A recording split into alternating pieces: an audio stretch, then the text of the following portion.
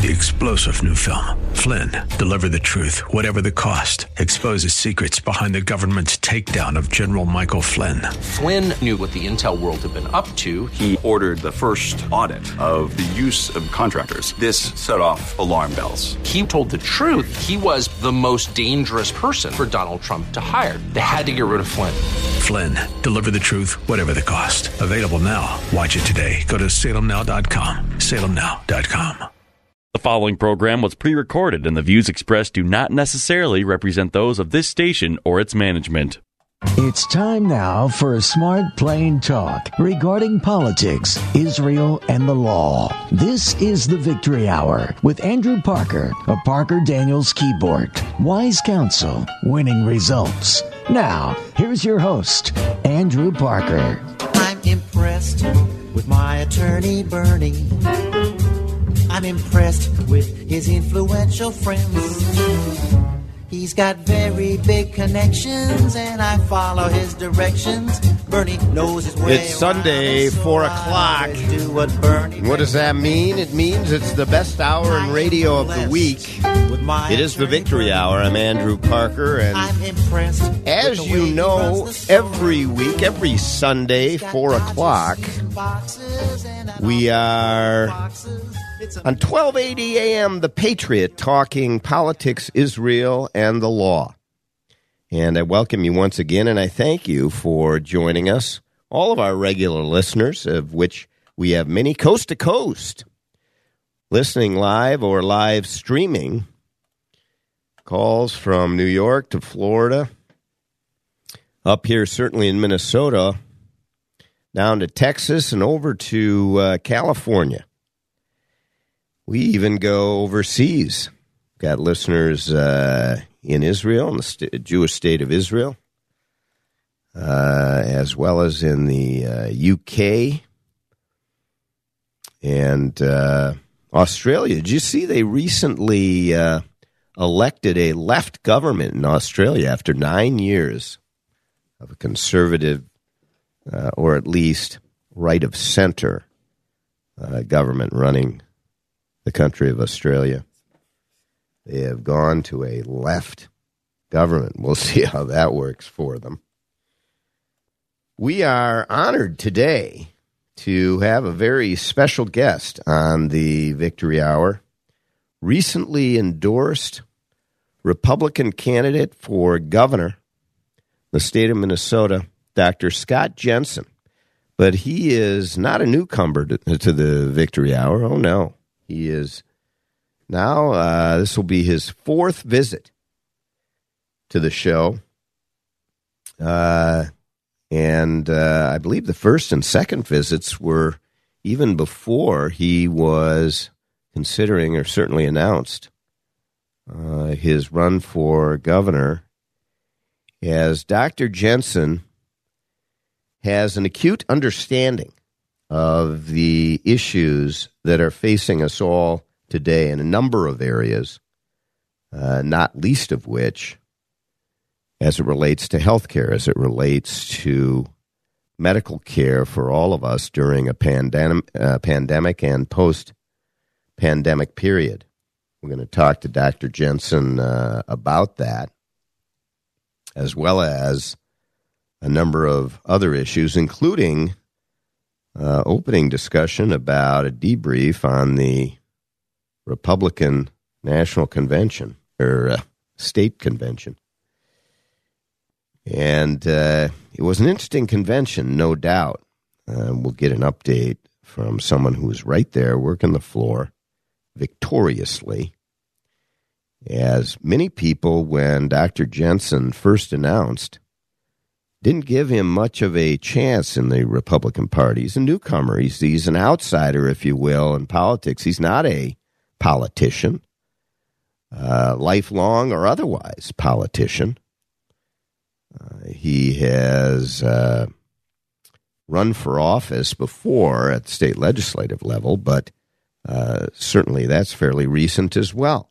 So this is someone who leads with common sense, who challenges narratives to drill down to make sure that those narratives make sense, meet our common sense. And his messages have been resonating spectacularly, really, to bring him from somewhat obscurity, though over the time of the pandemic he has had both state and national coverage regarding his opinions, but somewhat obscurity to the banner carrier for the entire Republican Party, a leader within the Republican Party here in the state of Minnesota, and you'll be facing off with Governor Tim Walz. Before we get to Dr. Jensen, jot this down with your number 2 pencil and your yellow pad. The coming weeks and what's going to be happening on the Victory Hour. We hope to have Don Samuels on in the next couple of weeks. Past Minneapolis City Council member for many, many years, Don Samuels, who now is running in a primary to be the Democratic nominee for Congressional Seat 5 in the state of Minnesota. That would be against, yes, Ilhan Omar. So Don Samuels running against Ilhan Omar in the Democratic primary. We're going to have Samuels on, see how he plans to defeat Ilhan Omar in the primary and what his chances are. It'll be interesting to hear because the last candidate that tried to do it got swamped by the number of votes that Ilhan Omar brought in. So that's coming up in just a couple of weeks. Make sure to join us for that. We're going to have a number of others on over the month of June, including hopefully Tina Smith will be joining us. Hear what she has to say about what's happening in Washington. And we're going to have candidates in the congressional races joining us over the next several weeks. But today we're talking gubernatorial politics, and we have with us the recently minted, endorsed candidate for the Republican Party, Dr. Scott Jensen.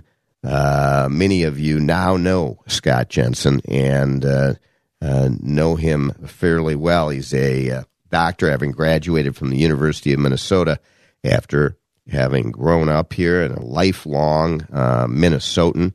Graduated valedictorian in high school. He was magna cum laude in his degree at Luther Theological Seminary.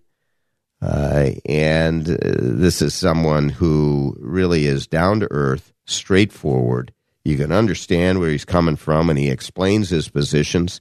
Like them or not, they are common sense, and we welcome for yet another visit and pleasurable one on the Victory Hour, Dr. Scott Jensen. Thank you, Andrew, for having me on. Absolutely. I was not at the Republican convention. I've heard a good deal about it, but I want to get your take on how the convention went, and maybe you can give us some inside information as to what it's like to be at a convention, a state party convention here in Minnesota. It certainly was an emotional roller coaster for my wife and I and so many of our supporters and our team. I remember the convention in 2002 when Pawlenty and Sullivan were facing off, and I think it was 13 or 14 ballots and 4 o'clock in the morning. But this convention had additional complicating factors, such as a hard stop at 6 o'clock on Saturday night. So if there were no endorsement by then, this would be problematic. We also had, I think, 56% of the attendees, the voting delegates, were new. They'd never been there before. So it was topsy-turvy, and in the end, I think it ended up being establishment versus outsiders. And I think the delegates that really pushed us over the goal line were Jensen delegates, Murphy delegates, Shaw delegates, and I think Kendall Qualls had the support of Benson and Gazelka delegates. But I think in the end, it was loud, fresh, highly engaged voices saying, enough. We want the straight truth. We want it from someone who's not a career politician. We want someone who's going to say it the way they see it. And that would be Dr. Scott Jensen, who's joining us on the Victory Hour today. Endorsed candidate by the Republican Party to face off against Tim Walz. And when we come back after this short break, we're going to talk a little bit more about the Republican convention, but we're going to shift to talk about voters, what voters are interested in out there, what his campaign will look like to extend to those voters a common sense understanding that he cares and understands their issues. We're going to talk about COVID, critical race theory, children en masse, what's going on at our schools and education, big issues with Dr. Scott Jensen. So stay with us. We'll be back after this short break. In the meantime, go to parkerdk.com. And you know what else? Jot this down. Offer code VICTORY.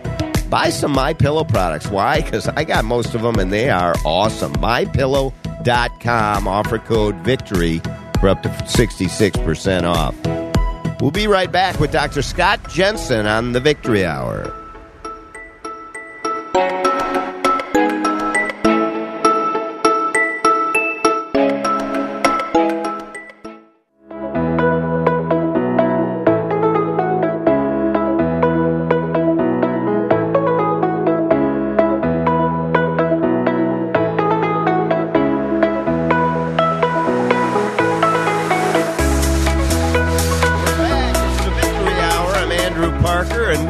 Joined today by repeat guest, special guest, though, Dr. Scott Jensen. And this time he comes to the Victory Hour carrying the endorsement of the Republican Party in the state of Minnesota to run for governor against current Governor Tim Walz. Jot this down on your yellow pad and with your number 2 pencil. I've got my sharpener right here, the Boston hand crank sharpener. And, because electronics oftentimes break down, I rely on my Boston hand crank. Never a problem. And as a lawyer, you got to make sure you got writing utensils and they work. So I'm ready, and I hope you are, to jot this down. Next week, Memorial Day weekend, on the show, congressional candidate for the 1st Congressional District in the state of Iowa, Zach Nunn, will be with us. Military veteran Zach Nunn, running for Congress to turn a Democratic seat down in Iowa red, and I think he's got a very good shot at doing it. You will be very impressed with Zach Nunn. So listen, next week on Memorial Day weekend to the Victory Hour for Zach Nunn, who will be joining us. So we turn back to Dr. Scott Jensen, who's with us and running for governor. He just got the endorsement last week. He was talking on the other side of the break about the endorsing convention. Maybe you can give us a little bit of detail of how the ballots went and kind of put people in the room. What is the feel at a convention? Many of our listeners have never been to one. The convention was almost fever pitch because the ballots would take place and the actual voting would take about 5 minutes. And then there'd be a gap of time, whether it be 5, 10, or 20 minutes. Sometimes there was an opportunity to give speeches, follow-up speeches. Sometimes there wasn't, depending upon the rules of the convention. But in between the ballots, you were busy working the floor, talking with people, finding out what might hold them back. We were seeing people drop off if they weren't meeting the criteria. 10, 15%, they would be dropping off automatically.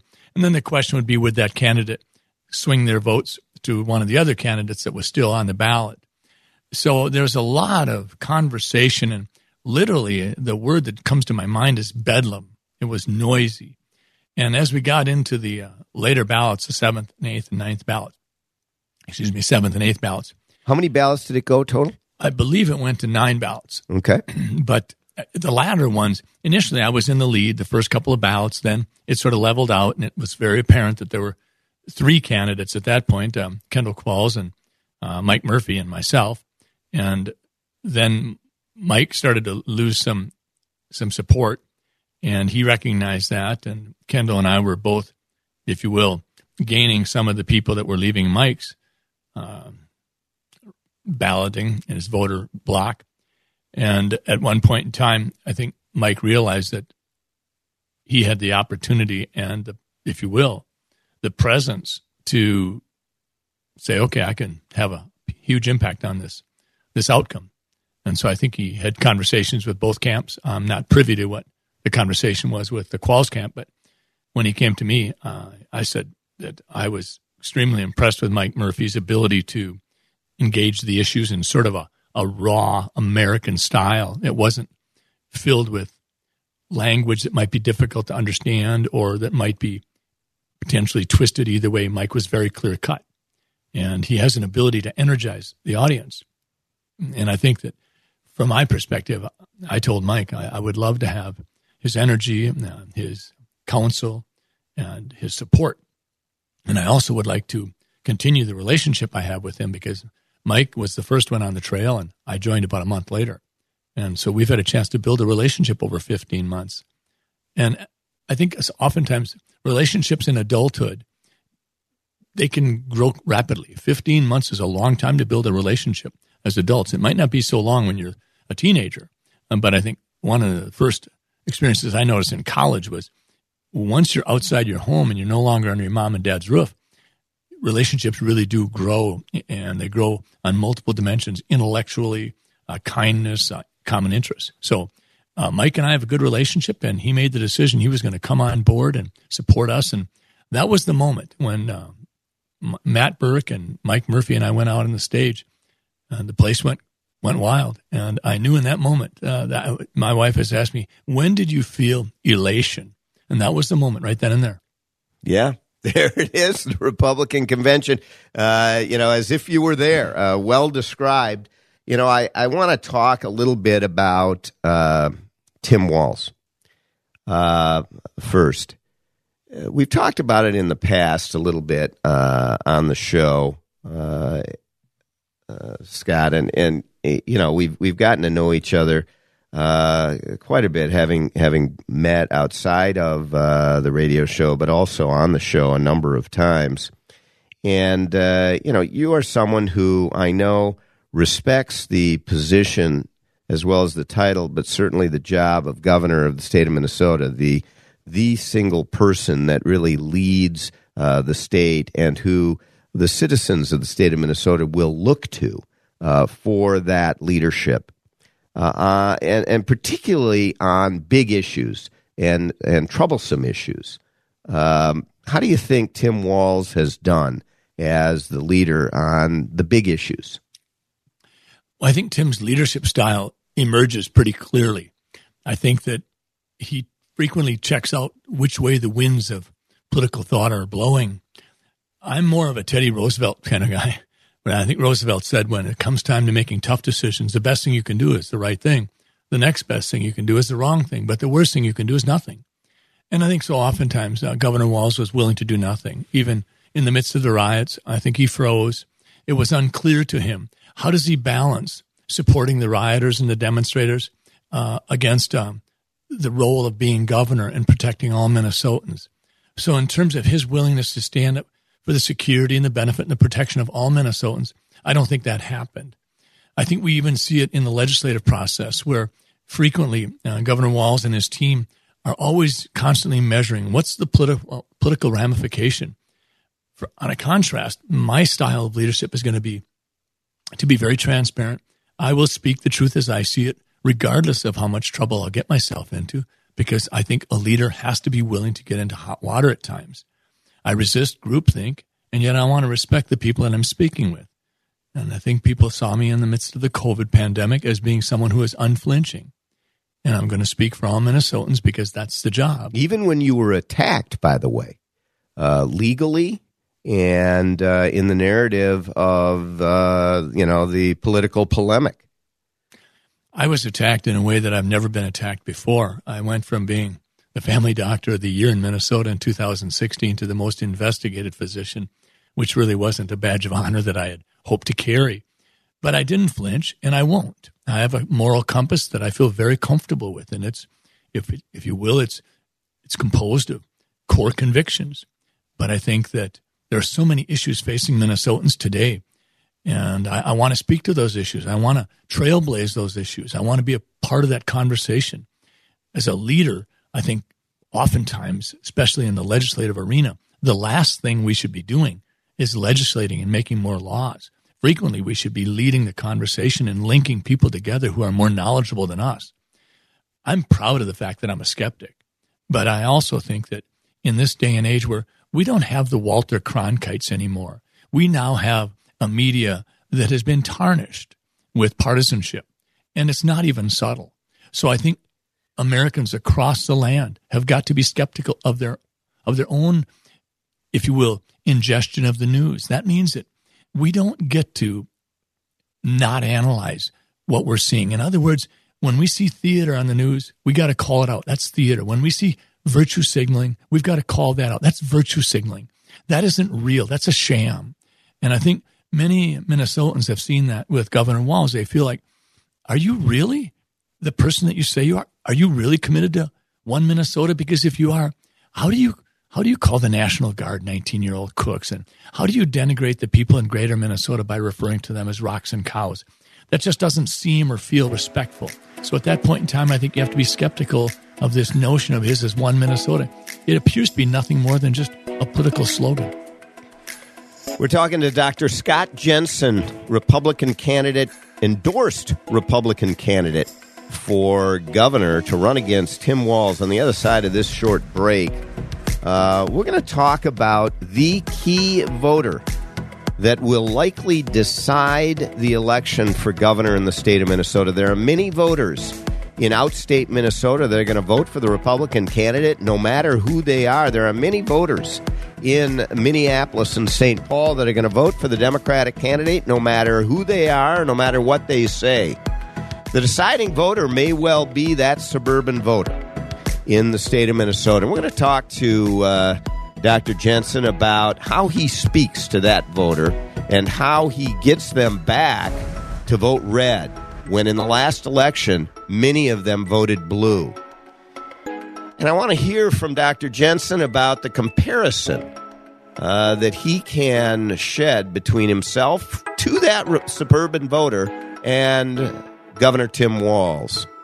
It'll be interesting. Stay with us. We'll be back after this short break. Again, go to parkerdk.com, premier law firm downtown Minneapolis, and we are broadcasting right now from the Parker Daniels Keyboard Studio at the premier litigation law firm in downtown Minneapolis, PDK. Go to parkerdk.com. We'll be right back.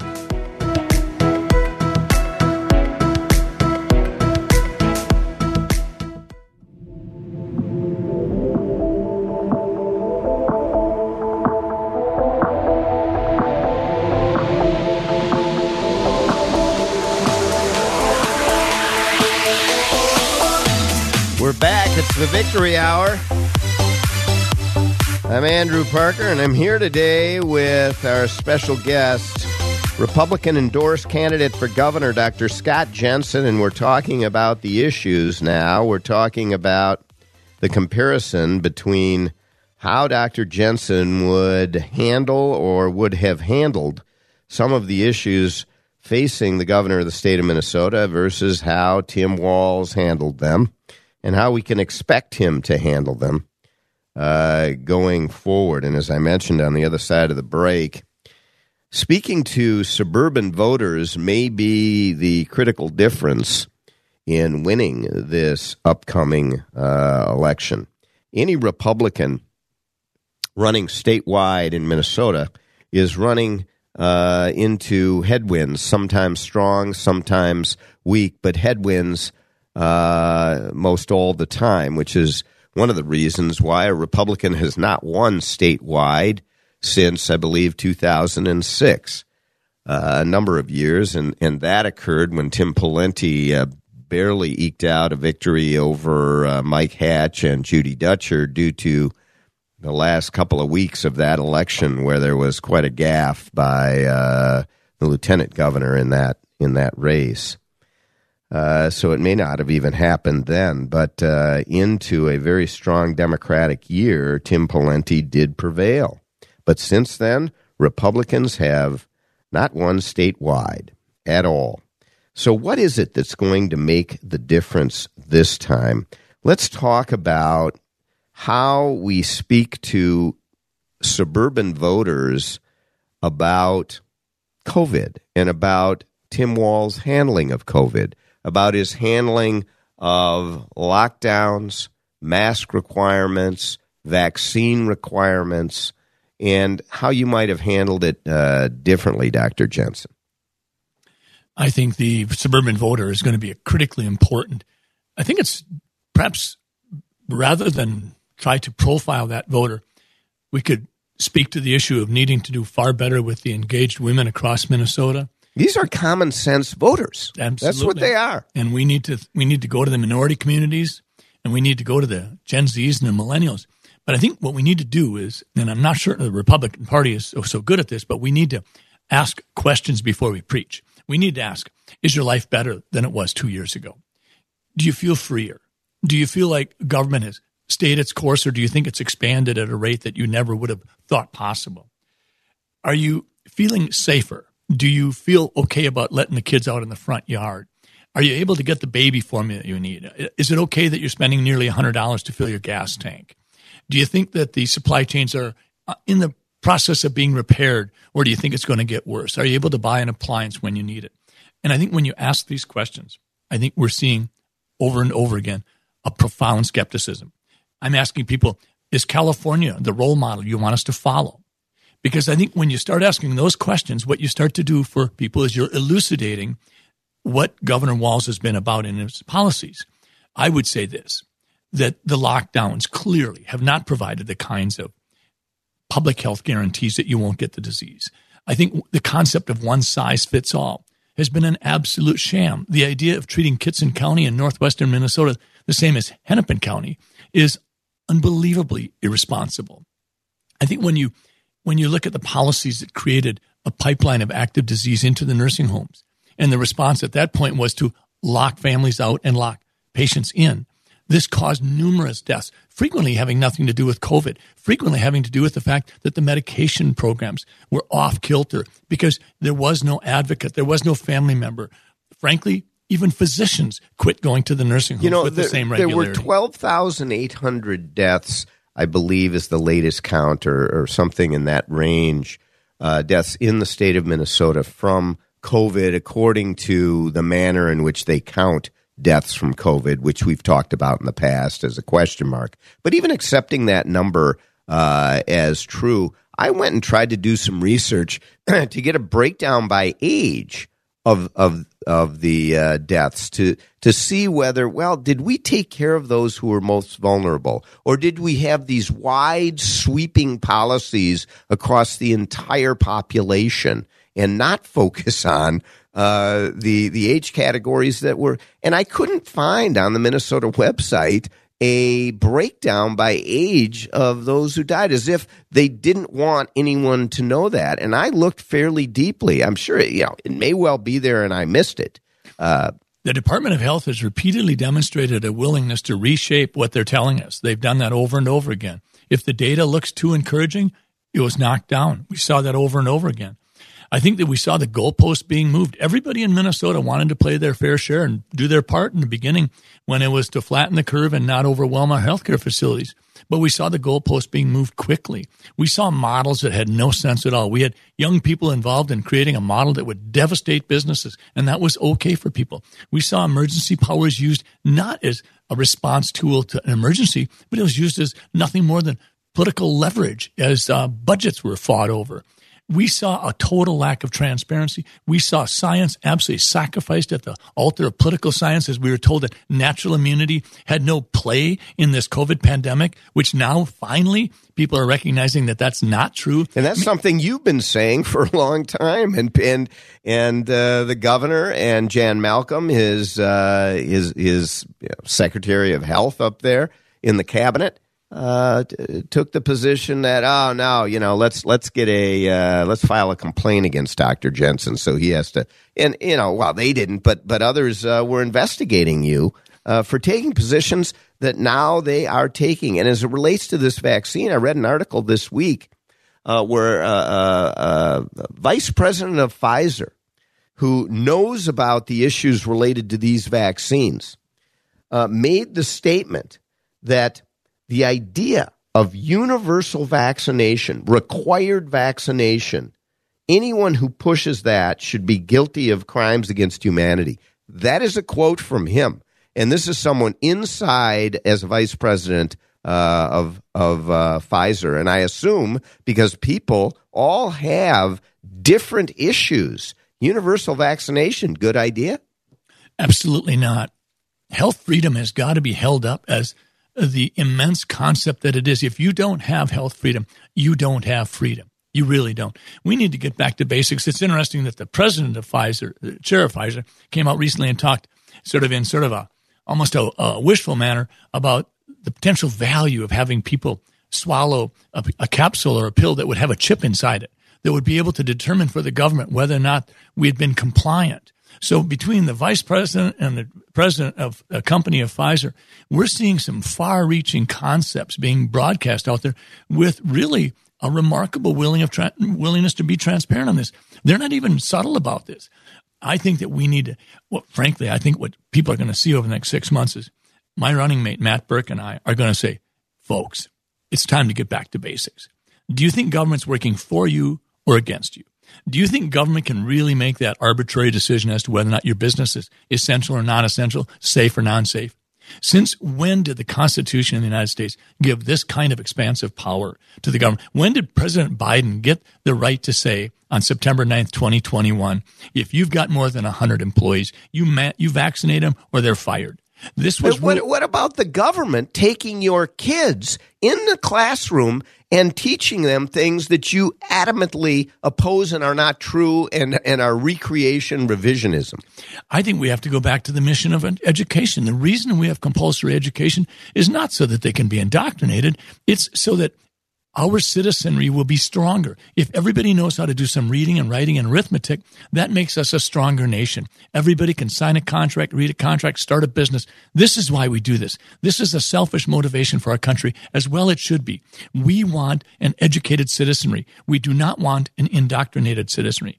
Everybody who's been talking about this recognizes that what we're really feeling is a dystopian society emerging, almost feeling like a George Orwell book or Hunger Games. And we're saying, how in the devil did this happen in such a short period of time? But the fact is, Andy, it was really starting a while back.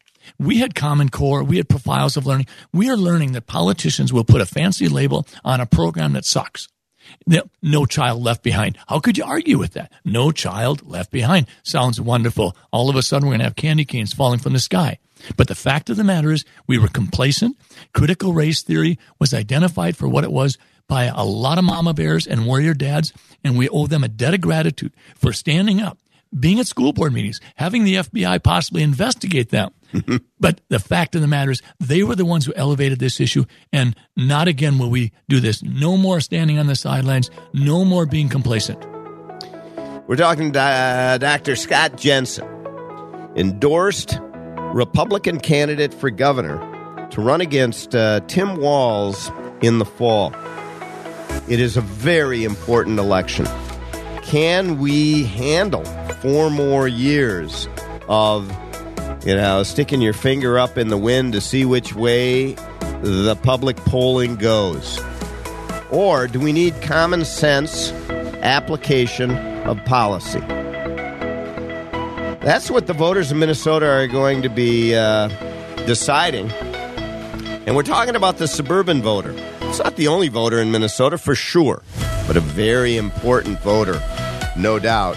And when we come back, we're going to talk about K-12 education, as we just started to. How might a Governor Scott Jensen redesign K-12 education so it works for us as parents, so it works for our kids, and so that it doesn't sell out to public sector labor unions? It is the Victory Hour. We'll be right back. It's Smart Plain Talk. That's all it is, and that's why we've had Scott Jensen on 4 times now. Smart Plain Talk. Go to parkerdk.com to learn about the best in litigation, the best in trial work, wise counsel, winning results, parkerdk.com. We'll be right back on the Victory Hour.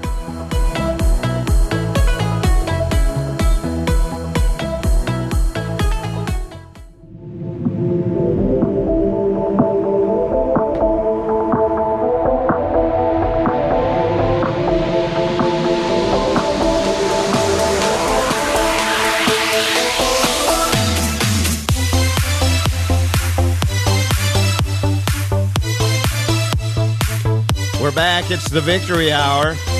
For our final segment, talking with Dr. Scott Jensen, endorsed candidate for governor of the state of Minnesota to run against Governor Tim Walz. And we have shifted our attention to education, public education, K-12 education in Minnesota, and what our kids are being taught. Many have been wringing their hands, many parents have been wringing their hands over the control that the public sector labor unions have in our education system. And the Democratic Party has not just allowed that to happen, but they've championed it. In fact, as you know, Dr. Jensen was in the state legislature before he decided to run for governor. And so he is familiar with the number of teachers in the state legislature that go from being a teacher or while they are a teacher running for office and getting elected in Democratic districts and then affecting legislative process regarding education and feather bedding their place with legislation that helps public sector unions. They put teachers in to make the decisions in the legislature as well as in our classroom. How does that system work well, and is there a redesign that you think might work better? Andrew, it's going to come back to we the people. I take care of a lot of teachers in my medical practice. I was on the school board for 10 years and chairman 3 years. I know a lot of teachers, and they're not happy. Teachers go into teaching to touch kids' lives. But you will see at Minnesota, you will see these public sector unions pick off a few people that are, if you will, they're outliers. They're way left. And they will be held up as demonstrative of the teaching profession. You'll see the same thing in medicine. You'll see the American Medical Association hold up its very small minority of physicians who actually belong to the AMA and hold them up as those who would speak for our profession. And nothing could be further from the truth. The fact of the matter is that teachers know that most teachers, most good teachers, they understand a bit about child development. For instance, the first 2 years of life, pretty much a newborn is learning through the senses, taste, smell, hearing, vision, touch. And then the next 5 to 10 years, a lot of it is labels, a lot of it is symbols. And this is where we're seeing the unions really pick on these kids. They're not liberating these kids' lives. They're controlling and indoctrinating them. If you take a 4 and 5 year old, you're going through and you're helping them label A looks like A, B looks like B, and then they'll do 2 + 2 = 4. That's where they're really susceptible to all these labels. So what the Ed Minnesota is doing is they're saying, well, we're going to highlight not the commonalities between Johnny and Janie. We're going to highlight the differences. We're going to say that you are oppressed or you are a racist or you are superior or whatever. It makes no sense at all. We have to be cognizant of how do we develop as humans? Because once we get to that age of 10 to 12, we become more concrete, sequential. And finally, in the teen years, we start to become more abstract thinkers. But I think Ed Minnesota is taking advantage of kids' developmental stages at every level, not because they want to do what's right for the child's development, but because they're most susceptible. This is at one level or another. It's brainwashing. We have got to go back to the mission of what we're trying to do. And we're trying to make it so that our kids can dream dreams and achieve their full potential. We have in Ed Minnesota and its policies an increasingly problematic performance level. In Minnesota, we underperform many cohort groups in Mississippi. And I'm not dinging Mississippi on that, but that's never what we aspire to. And yet, it's not what we were. I can tell you, when I was, going to school, we were championed as one of the best education systems in the entire country. Top 3, over and over again. It's not happening anymore. And then you could say, well, it was because there's not enough dollars. Hogwash. There's plenty of dollars. We're spending 50% more per student than many other states. And the fact of the matter is the achievement gap is growing.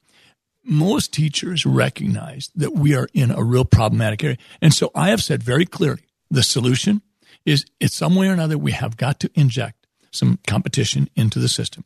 When I was on school board, I learned very quickly that you can't expect a school board to literally change the culture of that school district. It has to come from a fire in the belly of the 3 key stakeholders, the students, the teachers, and the parents. That's where it has to come from.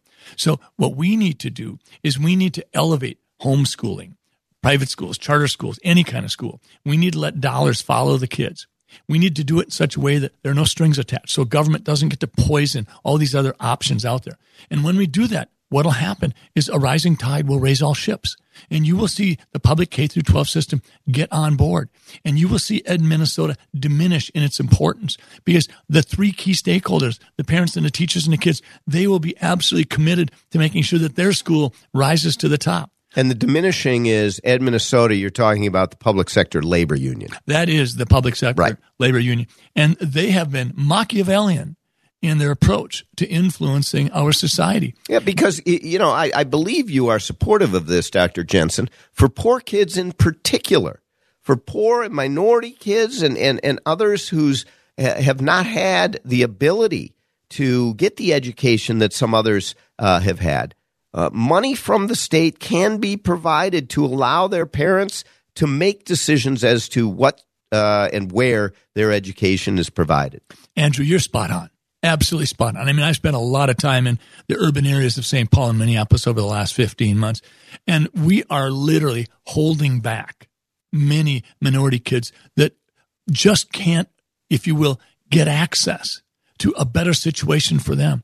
I have seen kids in my medical practice for the last 40 years where sometimes something just as simple as changing the school district that they attend, maybe a school district that had a high emphasis on perhaps sports and moving to one that had a high emphasis on the trades or industrial arts or woodworking or metalworking and drafting and things like that. It made all the difference for a young person. Parents know best where their kids will flourish and succeed, where their kids might grow a dream and then go pursue that dream. It's not happening. Ed Minnesota doesn't give a rip about an individual kid. They are all about their power and control, and they have proven that over and over again. And that is why, Andrew, our campaign has been receiving so many checks from parents and a note to go with it saying, never voted Republican before in my life, never donated to a Republican in my life. But this time around, you're the guy, Doc. We expect you to stand up and fight for us. And this is coming from often wealthy, affluent suburbs. We are making a difference. There is a movement growing.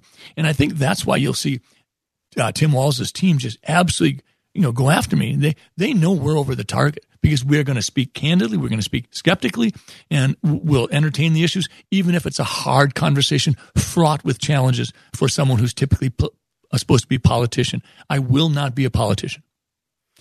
What role, I've been asked this by a few people who were intrigued by your selection of Matt Birk as lieutenant governor. In the past, lieutenant governor has had little or no role unless an emergency has occurred. What is your sense of the role Matt Birk will play, both in the campaign, but more so if you are able to get elected and he is lieutenant governor of the state of Minnesota?